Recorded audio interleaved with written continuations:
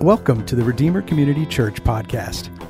The following audio is from Redeemer Community Church located in Johnson City, Tennessee. We hope it will be encouraging to you as you listen. Hey, let me say a prayer for us, and we're gonna jump in because we've got some ground to cover. God, as we continue working through our summer series on the different things that pull us away from experiencing your nearness, God, we ask that you would help us to know who you are. God, that we would know who we are in Christ and that the gospel would just be our anchor in life, that it would continually hold us in a place where we're experiencing your nearness and knowing it. And God, that you would be the guide of all of our lives. So God, be with us this morning as we wrestle to understand what you've called us to do and what our callings are. God, in your name we pray. Amen. Well, one of the things I love about East Tennessee is that there's so many hiking trails that you can go to. And every summer you'll see someone put up on Facebook, just here are the 10 waterfalls to see this summer. And I love that stuff, but I also kind of hate it because I don't know if you've ever been on our trail systems, but 90% of the time they are not going to be well marked. And so you're sitting there thinking, I'm going to find a waterfall. I'm going to do it. And you pull up and you're going down some country road that doesn't have signs and you're passing different trailers with tires on top holding the sheet metal down. And you're like, where am I? And then you're like, is this where I park? This isn't a parking lot, but I'm going to park here. And then you head off into the forest. And you're just walking around, and then you'll come to a point where there's a fork in the road. You know, do you take the left trail or the right trail? And there's no white marking on the tree. And it almost feels like there's two hands just saying, go that way. And so you take the trail, right? You go, Americans generally go right, but you break and you go left. And so you go to the left, and you're walking down this trail. And so as you do that, there are 3 stages that you're going to go through. All right, there are 3 stages of hiking an unknown trail that you go to. First stage, this is questioning your decision. You go left and you begin stage 1, which is, should I have gone right? Is this the right trail to be on? Now, if you're a guy, that is never verbally processed. Like, no one with you knows, but you know. You're questioning. And then after a while, you will enter stage 2. Now, stage 2 is a game. This is where you're walking on the trail and you're thinking, I don't see anything that resembles what I'm looking for or anything that makes me feel certain that I'm on the right trail. And so you go, I'm just going to walk for 10 more minutes. And at 10 more minutes, if I don't see anything promising, I'm going to turn around. And so you play this game, and I call it a game because you walk for 10 minutes and then you sit there and go, well, what if it's just 5 more minutes up the trail? What if I turn around now and I missed it and I was that close? I'm just going to walk for 10 more minutes. And you do this 3 to 4 times, up to an hour. And then if you still have not found what you're looking for, you enter stage 3. Stage 3 is low-level anxiety, but this is where you begin to question something else, like, where am I? Is this headed towards a holler from Deliverance? Is that banjo music, right? And you're like, I don't know what's happening here, all right? And so I've always wondered, what if I got lost in the woods? Could I survive? If I was walking on a trail and I was in the middle of nowhere, could I make it back to civilization? And I mean, a couple of years ago, I was watching the Survivor shows, Survivor Man, Man vs. Wild, like Naked and Afraid. I've actually never seen that one. But it's the same concept of people get lost and they survive. And so whenever someone's lost in the woods, generally they'll try to find their north, right? So you learn how to make structures and how to hunt small game or fish or what plants you can eat, but you've got to find your north. And to do this, if you're like Moana, you can read the stars, or maybe you need to use the shadow tip method with sticks, or you can use your analog watch. There's different ways of finding your north. But finding north is important because you have to have just a point of reference or an established direction. And if you don't have that established direction, you risk wandering around and getting nowhere. All right, so finding your north is important. And so this summer, we've been talking about things that pull us away from experiencing God's nearness. And with that, the gospel is our north. The gospel is our established direction. All right, and so over the course of the summer, what we're doing is just exploring that question of why do I feel distant from God? That's one of the biggest questions I get is just, I'm feeling distant from God. What's going on? And so the first week that we jumped in, we defined the difference between union and communion with Christ. So union is something objective. It's concrete. It never changes. We are near to God all the time. But communion is our experience of that nearness. And that's subjective. It changes depending on the person and the season of life. And so while it's true that you are always near to God, you might not always experience that nearness. And so there's different things that make us kind of feel like we're pulling away. The first thing is when we distort the gospel. All right, we can distort the gospel message in two ways. One is we can pollute it by adding our performance. We think that God's love, acceptance, approval somehow hinges on the things that we do, and then we're adding to the work of Christ, and then we feel distant from God. Or we can dilute it, and we dilute the gospel, or we water it down when we rightfully make much of God's grace, but wrongfully make light of our sin. And then last week, we talked about how another thing that pulls us away from God is just misunderstanding our identity in Christ. The world is constantly speaking in and trying to answer the question of who are you? And for some people, that's their life stage. For some people, it's their relational status. It might be your career or your hobby or a number of other things. But if you define yourself and find your worth in anything less than Christ, you will become what we called someone who's stuck in spiritual delayed adolescence. You might look like you're a spiritual adult, but you're still living like a spiritual teenager, where you just kind of waver. Sometimes you feel like God loves you, sometimes you're not quite sure, and sometimes you think he doesn't, and you just kind of go back and forth. You're not experiencing God's nearness because you don't know who you are in Christ. All right, now today we're going to take it a step further, and we're going to talk about how that relates to our calling. Right? So the first question we talked about last week was, who am I? Right? And we answered that. Oh, at the end of the day, like, you are a child of God and so much more than that, but you are who God says you are. Today, I want to look at the question, what am I supposed to be doing with my life? Right? Those are two of the biggest questions we ask in life. One is, who am I? And the second one is, what am I supposed to be doing with my life? And so that's what we're going to talk about today. And sometimes you can feel a little aimless, right? Sometimes as you're walking through the forest of life, you can feel like you're on a trail and you can wonder, am I spending my energy in the right direction?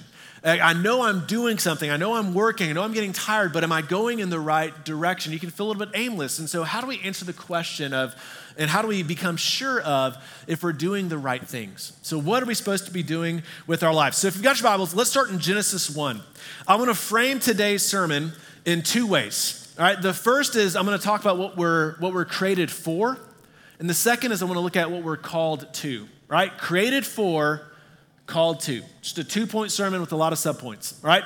Created for, called to.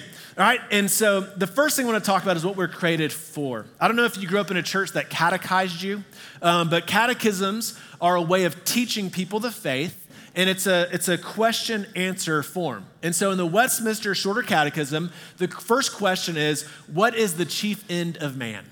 All right, and the answer to that is the chief end of man is to glorify God and to enjoy him forever. And so what are we created for? To glorify God. Now, sometimes that becomes Christianese. It's like we say that, what are you created for? To glorify God. And so often people have no idea how to define what that means. It's like, what does that mean? How do you do that? I don't know, it just sounds Christian-y, so I say it, right? It's for, like, I live for the glory of Christ. Like, what does that mean? I don't really know, right? So what does it mean to live for the glory of God? What does it mean to be created for his glory? So let's look at Genesis 1, starting in 26.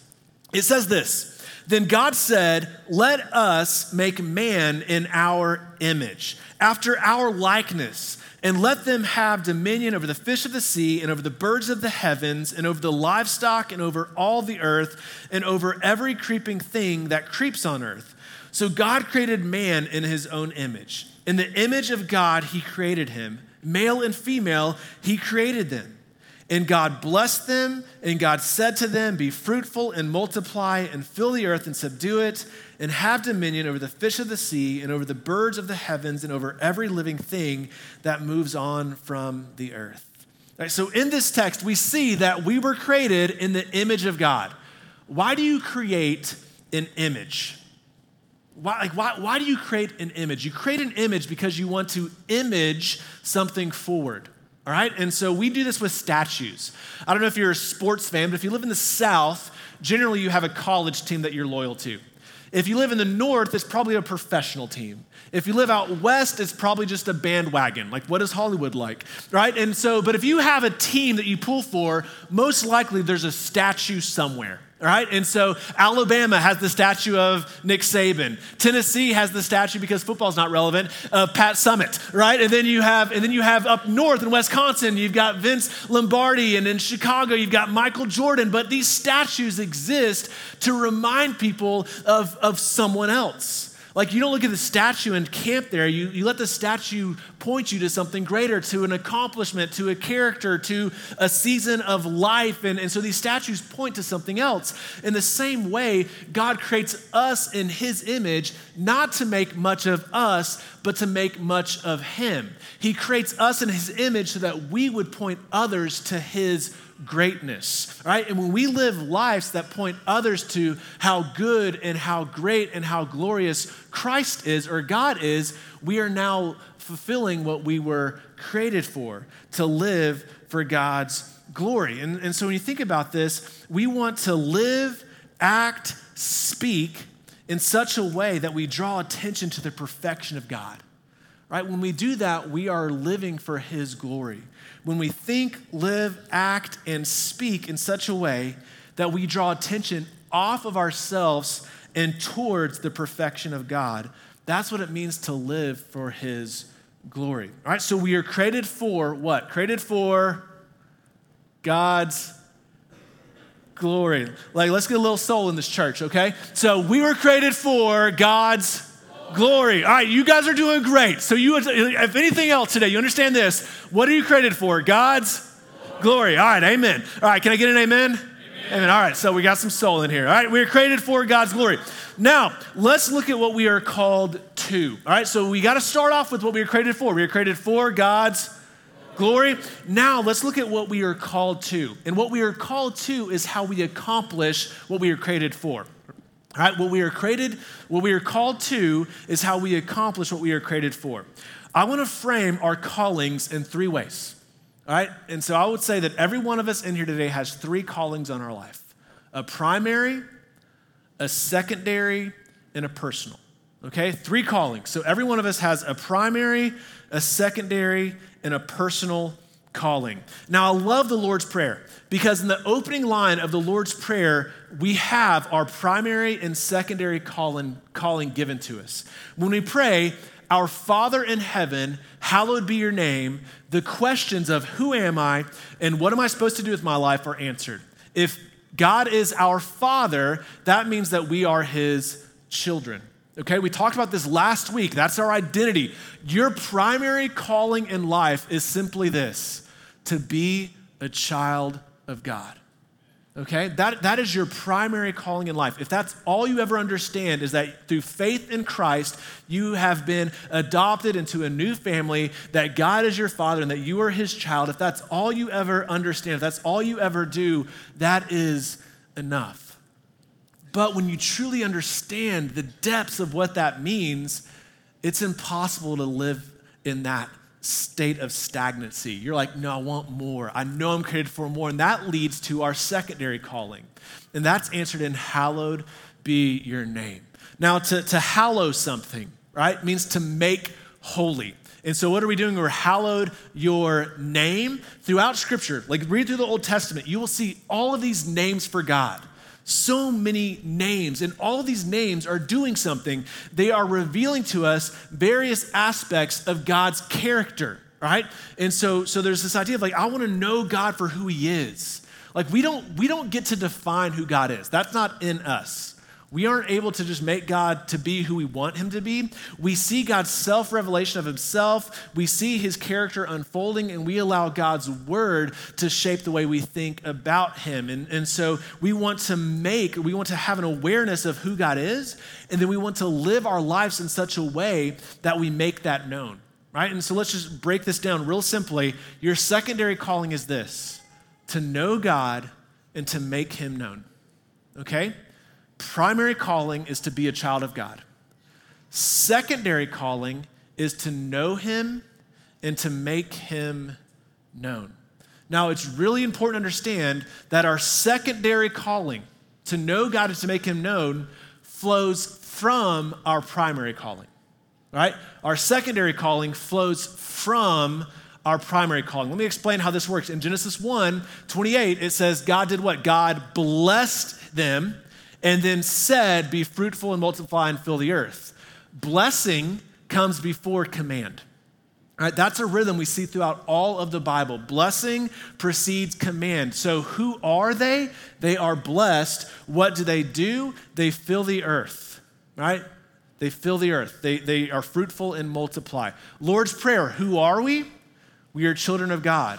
What do? We glorify him by knowing him and making him known. But that secondary calling always flows from a proper understanding of our identity or who we are, right? So primary calling is that you are a child of God. Secondary calling is that we are to live lives where we know God and make him known, all right? Now let's talk about our personal calling, right? So primary, that's who you are. You are a child of God. Secondary, you are to know him and to make him known. Now let's dive into our personal calling, right? Our personal calling is how our primary and secondary callings, is how the gospel applies to our primary and secondary callings. All right, so flip over to Matthew 25. Matthew chapter 25.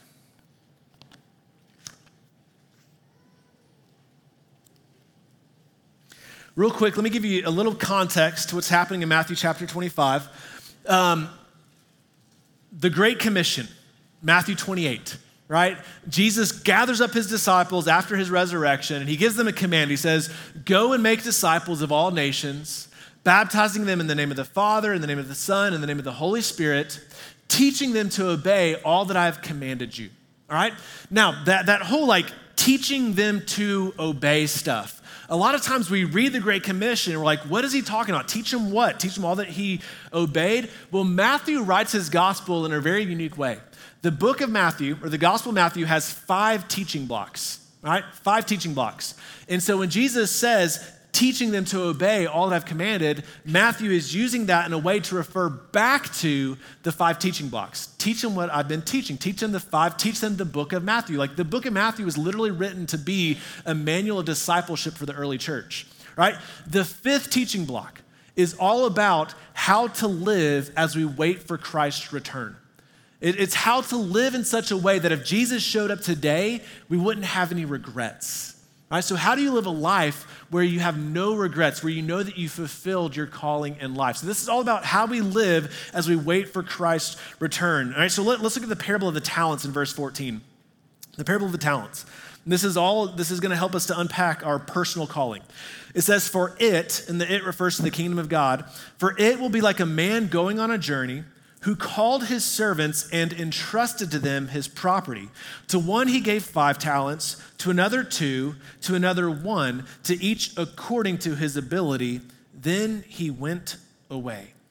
All right? And so real quick, a talent here is not talking about a talent show. He didn't give one guy the ability to sing, one guy the ability to perform magic tricks, and another guy the ability to dance. These aren't like your talent show type talents. This is a chunk of money, right? And so if you wanted to do the math on what a silver talent would be worth today, a silver talent would be worth about $350,000 at $7.25 an hour. All right, so if you think about that, he's given one dude 1.75 mil, Another guy's 700,000, another guy 350,000. That's $2.8 million this guy's just divvying out. He's like, hey, here's some money, do something with it, all right? So he divvies out money to these guys for a purpose. Look at verse 16. He says, he who had received the 5 talents went at once and traded with them, and he made 5 talents more. So also he who had the 2 talents made 2 talents more. But he who had received the 1 talent went away and dug in the ground and hid his master's money. Now, after a long time, the master of those servants came and settled accounts with them. And he who had received the 5 talents came forward, bringing 5 talents more, saying, Master, you delivered to me 5 talents. Here I have made 5 talents more. Then listen to verse 21. His master said to him, well done, good and faithful servant. You have been faithful over a little. I will set you over much. Enter into the joy of your master. Now, as you continue to read this parable, what happens is the guy who received 2 talents does the same. He takes it, he's a good steward, he invests it, and he makes 4 talents, right? He makes 2 more. But the third guy, the guy that dug the hole, like when the master shows up, he kind of scolds him. This guy has a wrongful view of who his master is.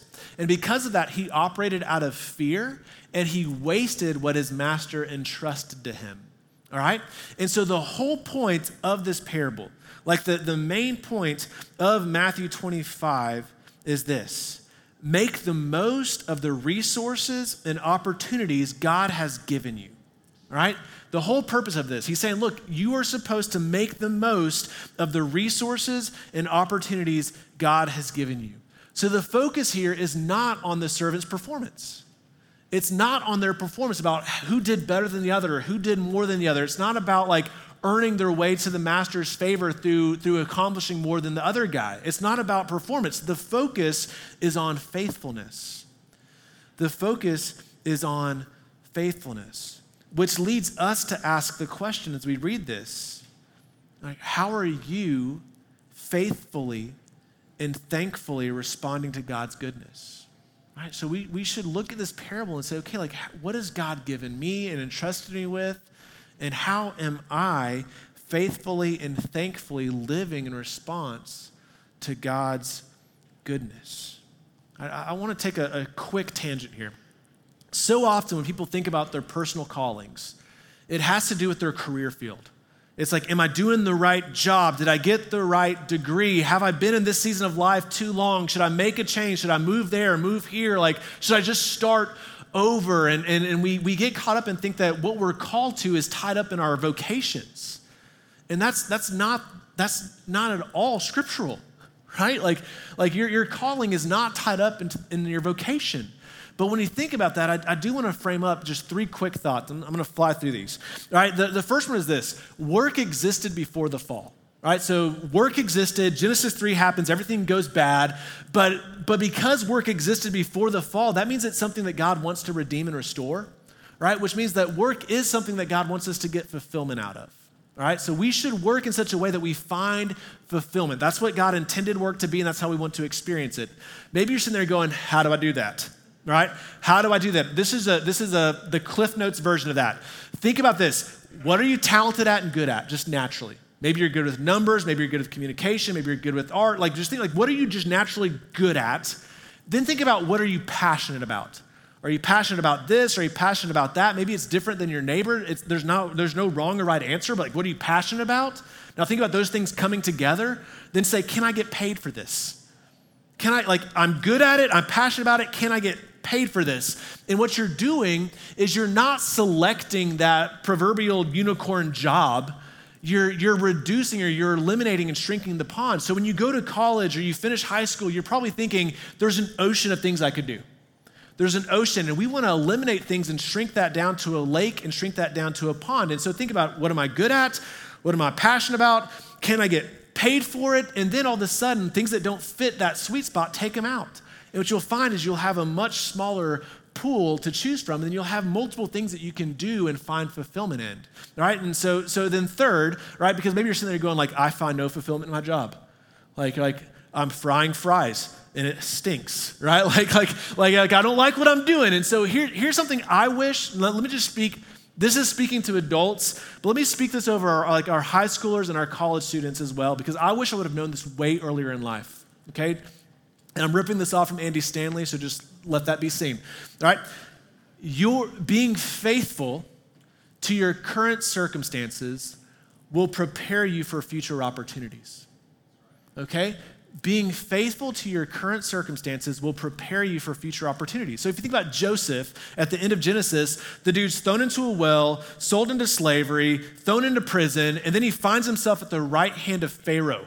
Like if he drew up his 5 to 10 year plan, I'm sure a lot of those stops were not on it, but he was faithful along the way, and God used his faithfulness to prepare him for a future opportunity. And so no matter where you are, be faithful where you're at. All right, be faithful where you are, all right? And that will prepare you for future opportunities. Tangent over, let's go back to Matthew 25 and the talents, okay? Now, talents, real quick, what's going on here in the talents is this. If you're going to be faithful with your resources and opportunities, you're gonna need to do personal inventory. All right, so let's say you're like, I get it, I'm a child of God, I get it, I exist to know him and to make him known. Now let's talk about how you start to live in that personal calling. Do a personal inventory. Take a piece of paper and use strengths size. Think about this. What are your strengths? What are your talents? What are your passions? Where do you have influence? What resources has God given you? Your time, your money, your health, your knowledge, your experience, and just start creating a list of like, what are the things that God has given you? What resources do you have? And then see where you already are. See where God has placed you, and realize that where you are in life is not by accident. God could have put you at any time in history, at any country in the world, at any state in America, at any city in Tennessee, but he chose right here, right now for a reason. And so see where God has placed you, and then intentionally use what you have where you are so others can know and experience salvation in Christ. All right, so think about what you have, see where you are, and then intentionally use that so others can know Christ. Because all God has given you is a talent. It's a loan from God, and we are his stewards. All right, and when we think about what we're supposed to be doing with our lives, it has to be seen through this question, right? So when we think about like, what am I supposed to be doing with my life? Think about it with this question in mind. How can I invest what God has given me and where he has placed me to further his kingdom and his glory?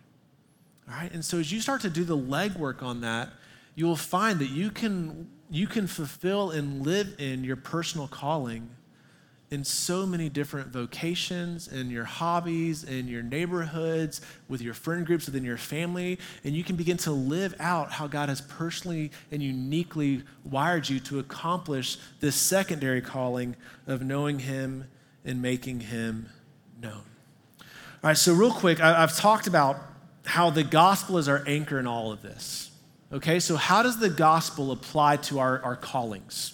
All right, how does the gospel apply to our callings? And so I know I'm dumping so much text on you right now. You might be like, stop. Like, I like it when you just read a book of the Bible. Go over to Colossians 3 real quick. All right, Colossians 3, this will be the final thing I want to look at. And this is all about how the gospel applies to our calling in life. I'm going to theologize you guys real quick, and I'm going to fly through it so you can catch this on a podcast or online if you missed something. Okay, Colossians 3, starting in verse 1. Now, and I'm telling you, this is where like theology is not just big-headed stuff for like seminary students and professors. This is where this meets the road and becomes beautiful for the everyday person. Right? Verse 1, chapter 3. If then you have been raised with Christ. Let's just stop there. If you have been raised. Now, let's say that you're Bill Jolly and you majored in English. Have been. Past, present, or future? Have been. Past. He's on board. Past tense. All right. This is past tense. If you have been raised with Christ, this is what we call justification. So justification is not just a word you read in the Bible and skim on from. It means something beautiful.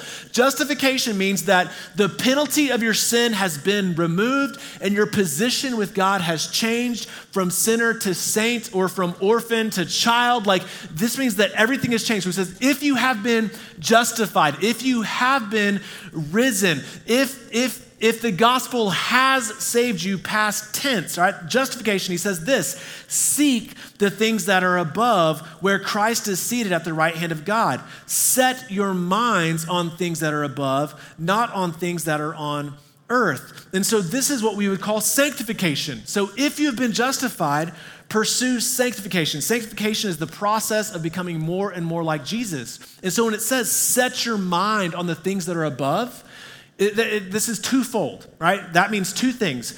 First, it means pursue a deeper knowledge of who Christ is, right? Second, it means use that knowledge to live your life like Jesus would live it if he was in your shoes, okay?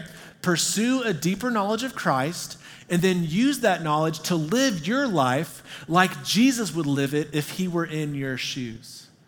How would Jesus be as a student?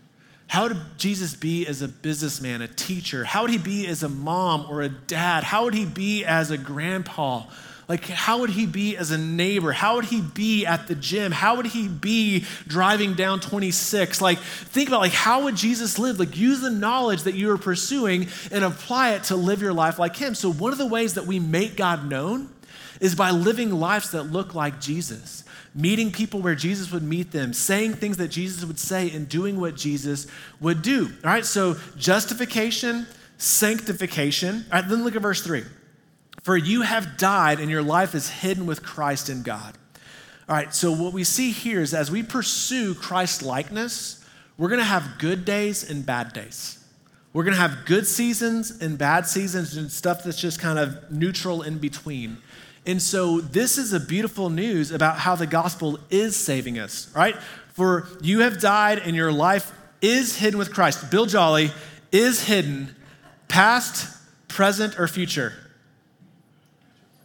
Present, all right, is hidden with Christ. This means that as you pursue Christ's likeness, there is this beautiful news that the way God views you is different than the way you view yourself. When God looks at you on your worst day, on your best day, and in between, he looks at you and sees Christ.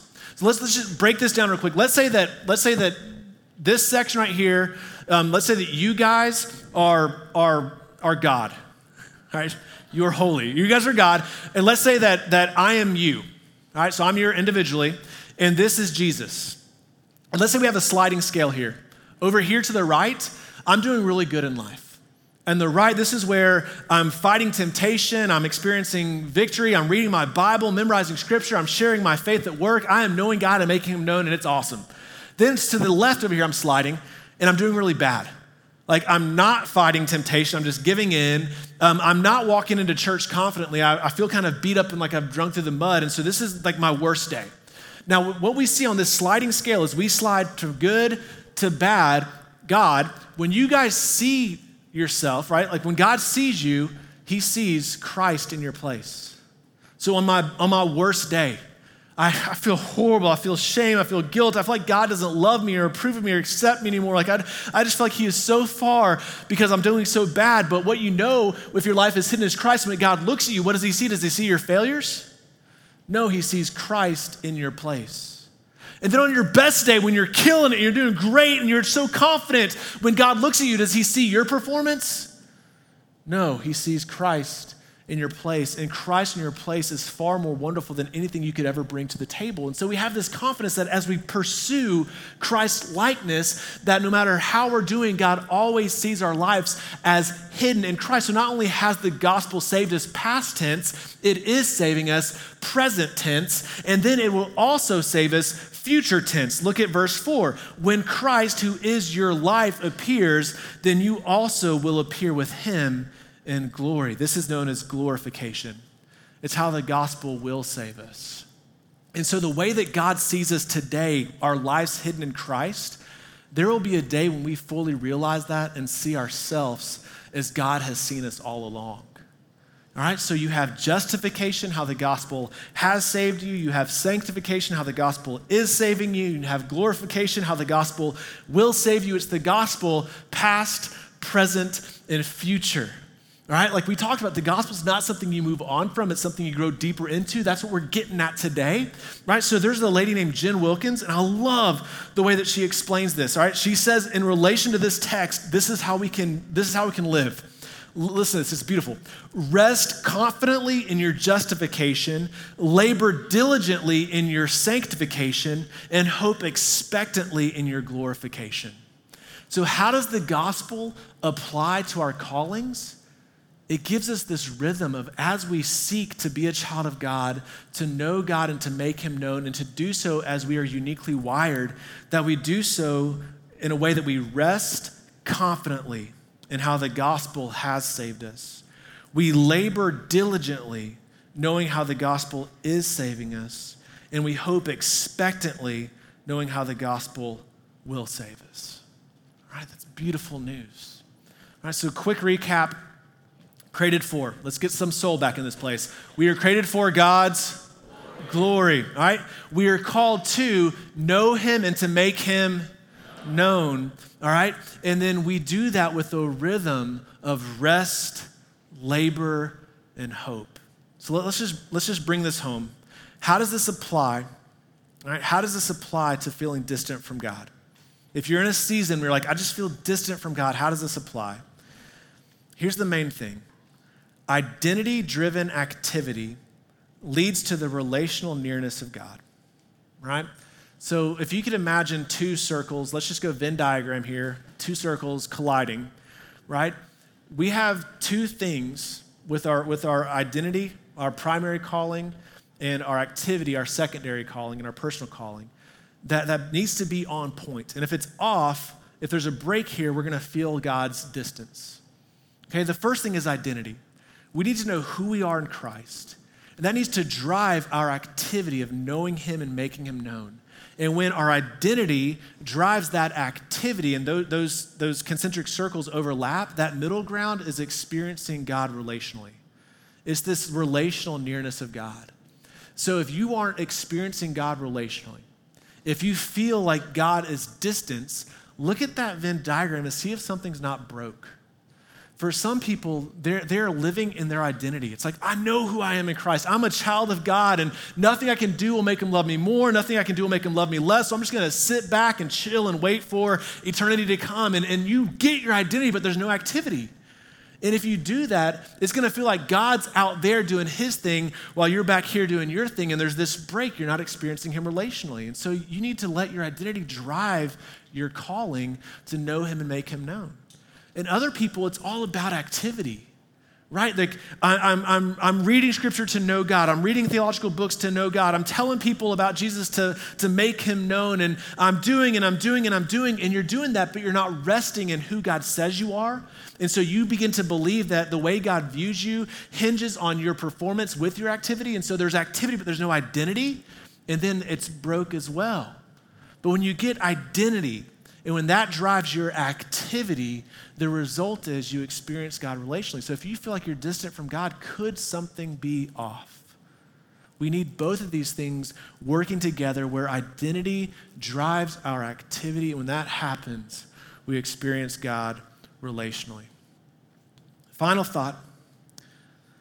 When you know who you are in Christ, and when that knowledge deeply penetrates your heart, it will lead to the activity of stewarding your life to know God and to make him known. And that results in experiencing God's relational nearness. God, thank you for your word. Thank you for this time to hang out with your people and to explore who we are in Christ and what you've called us to do. God, I ask that you would meet us here this morning, that you would pull us close as only you can do, and that we would be a people who are sure in who we are in Christ, and that we would be people that would labor towards the end of living for your glory so that other people can know your goodness and your greatness, and that as a result of that, we would experience and live in your nearness. That you're good and we love you. It's in your holy name that we pray. Amen. Thank you so much for listening to this audio from Redeemer Community Church in Johnson City, Tennessee. You can connect with us and find out more information at redeemercommunity.com.